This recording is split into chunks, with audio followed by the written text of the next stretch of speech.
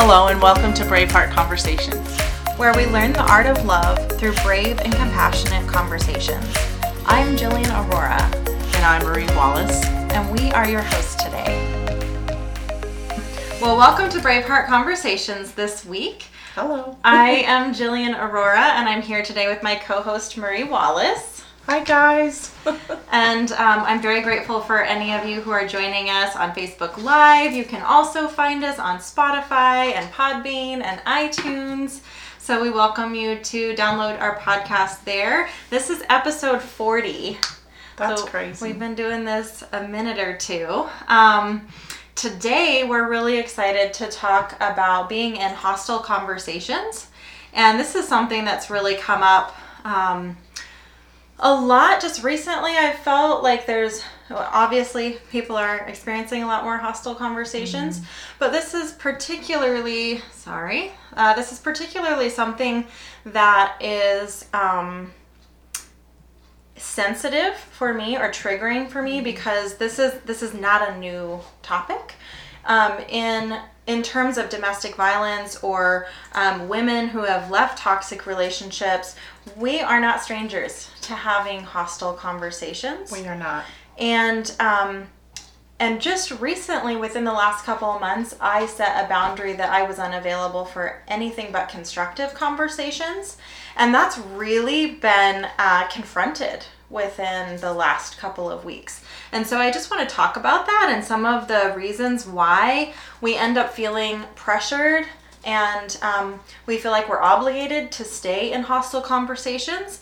And I really want to talk about what are the reasons to stay in conversations? When is it good to stay? When is it good to leave? Do you know, sometimes we're just feeling uncomfortable. And it's okay to be in an uncomfortable conversation. And then there's hostile conversations, and that's a very different story. And so some of us who have had issues in staying in abusive relationships, we justify being abused. We justify staying in things that are either abusive conversations, abusive relationships, abusive home situations. We justify why it's okay, and often it has to do with the other person, right? We love the other person so much that we're gonna stay in something that's really dishonoring. Fear.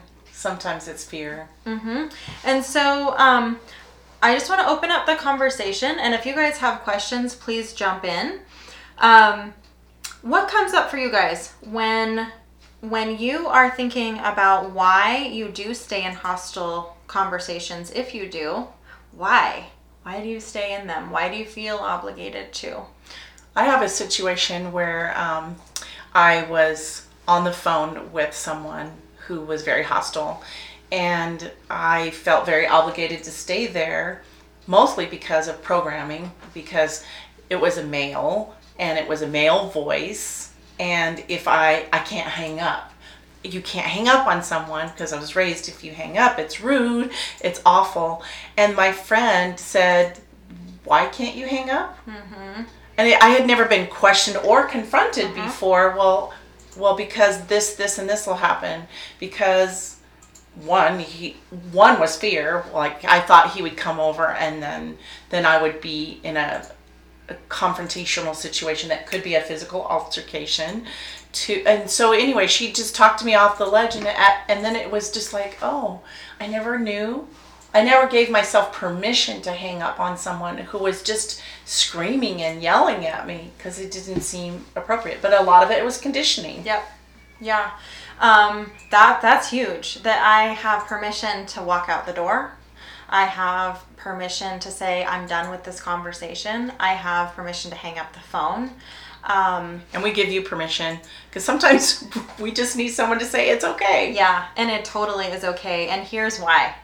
It's honoring for both people to shut down a dishonoring conversation, because this is what we've talked about many times with abuse isn't honoring for either party. So allowing the abuse to continue isn't honoring for myself, and it's actually allowing the abuser to perpetuate a cycle that's dishonoring to them. None of us are happy, and I've said this before, there are many examples of abusers who have committed suicide because they are very unhappy. So the whole abuse cycle, every player in it is miserable. Well, we're teaching them how to treat us as well in that moment. Every time we say yes to that conversation, it reinforces that it's okay. Yep. So what honors me honors everyone. What honors you honors everyone. And so when you participate in a conversation where they are abusing you, it's dishonoring to you, and it's also dishonoring to them. We say a lot, you'll get whatever you settle for. And if you're settling for abuse on a call, in a conversation, in a relationship, you will get what you settle for. And so boundaries, we've talked about before, are requirements to be in our space. So if my requirement is, and this is new for me, it's very important to get clear about what you want, very important to put it into words. And for me, what I want is constructive conversations. That's what I'm available for. I'm not available for attacks and deflection and hostility. I'm not available for it. One that came up recently for me was I was in a situation where I had a guest who would dump for hours just her past traumas and experiences, and she was very closed off to solutions or constructive conversations, and she would just say at the end of all of this conversation, "Oh, I don't want you to fix it, it's fine." And then I would feel really icky, and that was really what got me to put into words, "Oh, I'm really only available for constructive conversations. I'm not available for just verbal vomit." Right. So it can be hostility. It can also just be a lot of negativity that's going nowhere. I'm perfectly willing to listen to someone tell me their pains and traumas if we're going somewhere with it, right? If it's constructive, if they're processing for, a purpose. Because some people need that processing time. Absolutely. And I can't count the number of people who have held me and let me process and cry on their shoulder. And it was always for a solution, for a reason. So, you know inside if this is going somewhere, if it's a constructive conversation. If it is, great. If you're just putting up with abuse because you think that you have to be in the conversation for someone else, check yourself. Check yourself, because never is the appropriate answer self-betrayal and self-abuse. Never. No one needs you to abuse yourself for their benefit. That will not benefit anyone, period. Just lost my next thought. What are some of your thoughts about hostility and what you've experienced and how you've set boundaries? For some of the things that I've experienced in the past it's fear on both sides. Their fear of losing me, or I'm afraid of losing resources. It could be I'm afraid of getting out because I don't have the money, or I'm afraid to lose the relationship. So there's lots of fear on both sides. And the other thing, as far as boundaries, I just remember the same thing. So I was in a relationship with someone who wouldn't talk to me about anything. So it would be total isolation. Never bring it up, and then just one day all of a sudden we're talking. And that I sometimes feel is worse. It would just be so abusive, and of course I'd be abusing myself too, going, well, what did I do, and how could, well, I didn't know. That kind of conversation doesn't allow me to make the relationship any better, because I never know what the problem was in the beginning. And then I was also in a relationship where it was constant yelling, screaming, always like in my face, and very hostile, very overwhelming. And then you can't think. First of all, growing up in a very difficult alcoholic home where the person yelled a lot, I shut down. when someone starts yelling, I shut down, and I'm not able to process. So I'm actually doing them a favor by not having a conversation, because it's not constructive. Nothing's going to come out of it, and there's no way it's going to be a win-win. Neither one of us can change our behavior. We know it, we recognize it, because we're in that pattern. You see it come up and you go, here we go again. And you sort of think about it, but you don't. There's those moments where you go, I should have done something. Usually it's later that you decide that. Yeah. But there's nothing good that comes out of it. But once you set the boundary, let me tell you, like this, the amazing conversations that we get to have that really do make the relationship better. Doesn't mean they're easy. That's why we call this Braveheart Conversations. And Joe was the first person I was in a relationship that I felt that was very honoring, and you can both of us could disagree, but we also had things in place for when we felt ourselves, because that very well both of us could have gone awry in our relationship as well if we hadn't set some boundaries. And one of it is, if we find that we're up here and it's escalated, time out. He calls it man cave time, and both of us can declare time out, because we know that anything after this point would not be constructive. Yeah, there's actually a name for that, emotional flooding. Oh, yes. And actually it's been proven can I even say that word? Physiologically? Yes. There we go. Thank you. Hey, I got a word today. It takes 20 minutes for your brain to come back online, where you're actually able to think logically.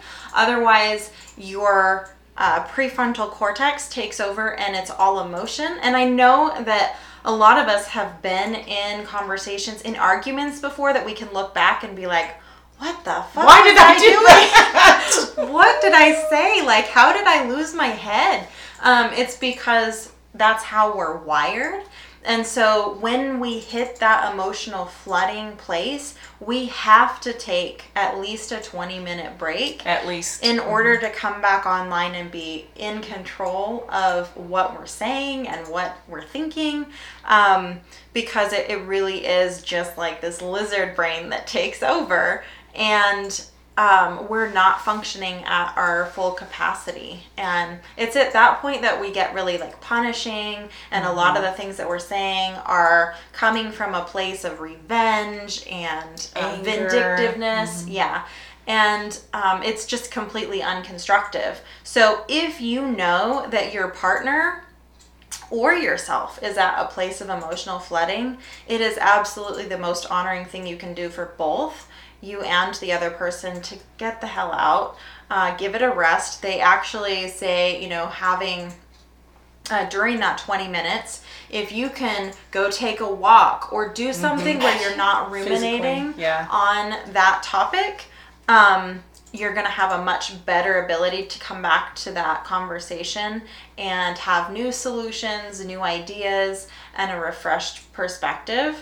So, Can I have a follow-up on that too? It's because sometimes what happens, I know for me, and it's possible for some of you out there, is I was afraid of being abandoned. And so I want to know what was going on right then. And so if he left, that meant he was abandoning me. So we had a follow-up boundary, was we stop and say, I need some time. I need some time out. I will be back. I will discuss this, because the other part of it is that we would never, because of my experience before where we never talked about it, I was afraid that it would get pushed under the carpet. And you know what happens when things get pushed under the carpet, it just builds and builds and builds. And then of course we're going to have a blowout. And so we would have the follow-up that, yes, I will return to this conversation. Right. And 20 minutes may not be enough. It could be, I know that sometimes things take a lot longer, but you'll know, like Jill was talking about, physiologically, when you feel that you're in a better place, or when you're starting to think in possibility and not ruminating on what the problem is. But just having those backup systems, because you might be it could be, we can take time out, but Joe wouldn't leave the house. And that way I could still feel the safety of, he just needs some time. Right. So anyway. Yeah. And I want to make the distinction too that hostile is different than uncomfortable. True. So it's okay to remain in an uncomfortable conversation. True. And that can still be very honoring. But if you feel you're yelling and that's when it gets hostile. Exactly. Or it has the potential to be hostile. Yeah, there are times where we're just uncomfortable with the topic. It's hard. And, like you talked about your partner before, really avoiding, that is another place that we can go where we can just be really invested in, I don't want to talk about this. And then controlling, yeah. Yeah, stepping out of the conversation, not because it's hostile, but just because we don't want to look at whatever our own shadow behavior is. So it's important to really self-evaluate. Am I feeling unsafe in this conversation? Is it unconstructive, or is it just uncomfortable? Am I being called out on something that I don't want to be called out on? Yeah, that's way different. Yeah, that is very different. Squirming is an indicator that it's just uncomfortable. For me, how I would define a constructive conversation is if both parties are willing to listen and we're both focused on win-win solutions. That is a very productive conversation. If I'm sensing the other person has a position that they are not willing to budge and they're not listening at all, I'm not willing to participate because it's not a conversation. No. They're just waiting for an opportunity to launch their position again and again. And that's to me a form of abuse. So we've all been in those. It could be a boss. Mm-hmm. It could be a friend. I mean, we've all been, I would say that's a human experience of having someone being hostile in your situation. Yeah. And so, really holding, like I said before, what you get, what you settle for, really holding yourself to this standard of conversation where you can say to someone, I'm really feeling like this conversation isn't constructive. I really want to have this conversation with you. I really want to come to a win-win solution with you. But that requires both of us being open and listening. So if we can't be there, that's okay. But I'm not going to participate in the conversation until we can be there. And that's hard. It is super hard. Super hard. I want to talk too about some people who have shared with me that they feel obligated to stay in a conversation that is hostile, and they don't even know why, and they feel scared, like they have a physical reaction to being in a hostile conversation. And what I want to talk about is that if you're experiencing these things and you're feeling like you have to stay in a hostile conversation when they're coming up, we really get to be honest about our own trauma responses. That's a trauma response. And if you have a past of having to stay in hostile relationships, this is going to be an issue for you. And this is something that's important because this is an indicator you get to protect yourself more. You get to have a greater level of boundaries. It is okay to say, this is an abusive conversation and I'm not going to be in it. This conversation feels unsafe. I'm not willing to be here. That's okay to say.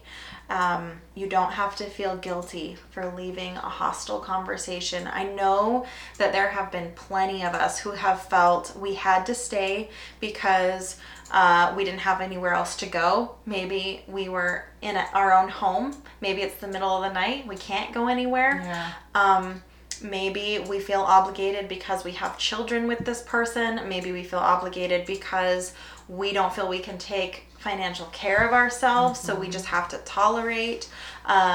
Maybe we feel like it's a boss and I can't stand up to my boss because I'm dependent on them for income. There's so many reasons why, but I just want you to hear this is old trauma, and if you've experienced these things before, then this is all going to naturally come up for you if you are finding yourself in hostile conversations right now. So this is just something to really be aware of because this is happening so much right now. you get to have an even bolder set of boundaries. Be completely non-negotiable in your willingness to be present in any type of abusive situation.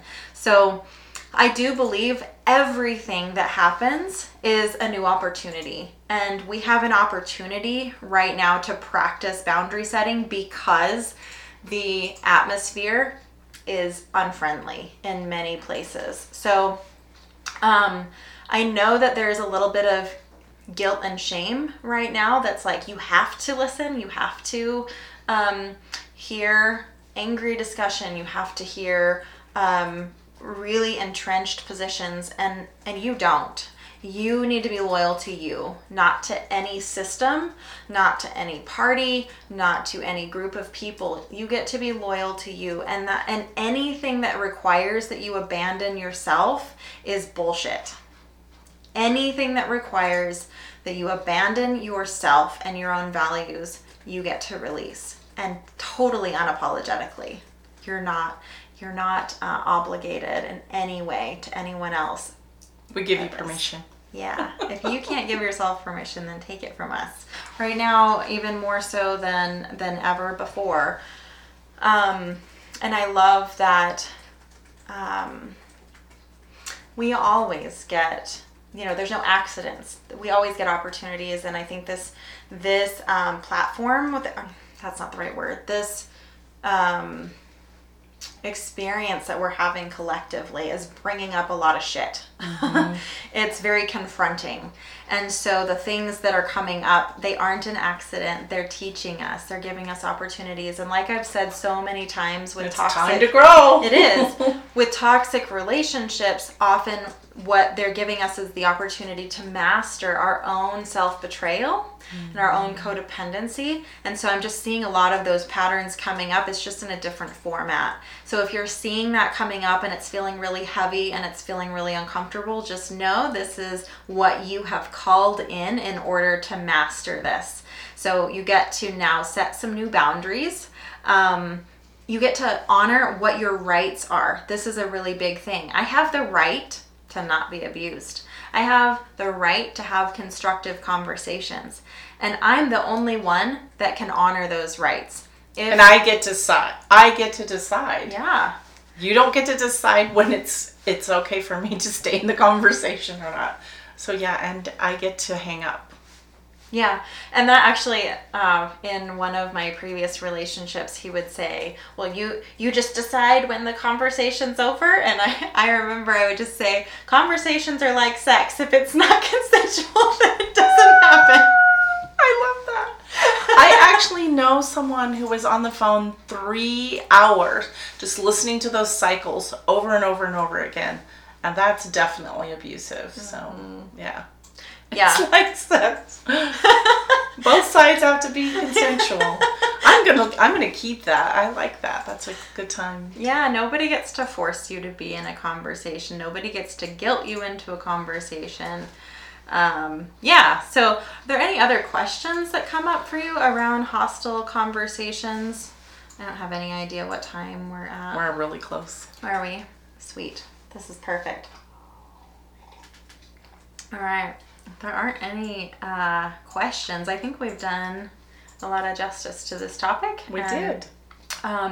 As always, please share any requests that you might have for topics. We love to hear them. We love to get requests and challenges. If you don't like something that was said, tell us. If you have some questions about what was said, or you're like, yeah, can you elaborate? I don't understand. Definitely reach out. As long as it's constructive. Exactly. Don't reach out. We've established that. Hostility, right. With that, we'll go ahead and wrap up. You can see us here every week, Thursday mornings. I'm not even sure are we on the Braveheart page right now? Yes. Okay, awesome. I'm glad we got the tech stuff figured out. So you can see us every week on the Braveheart Conversations Facebook group, which is facebook.com/groups/Braveheart Conversations. You can join discussions there, see past podcasts. You can also join us on iTunes, Spotify, or Podbean.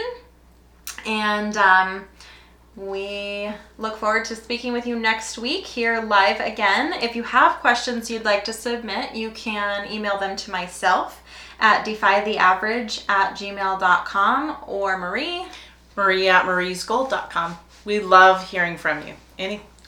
We're open and willing to talk about anything. Yeah. So with that, I will wrap up. I hope you all have a phenomenal week. We love you, and we'll talk to you soon. Love you. Bye-bye.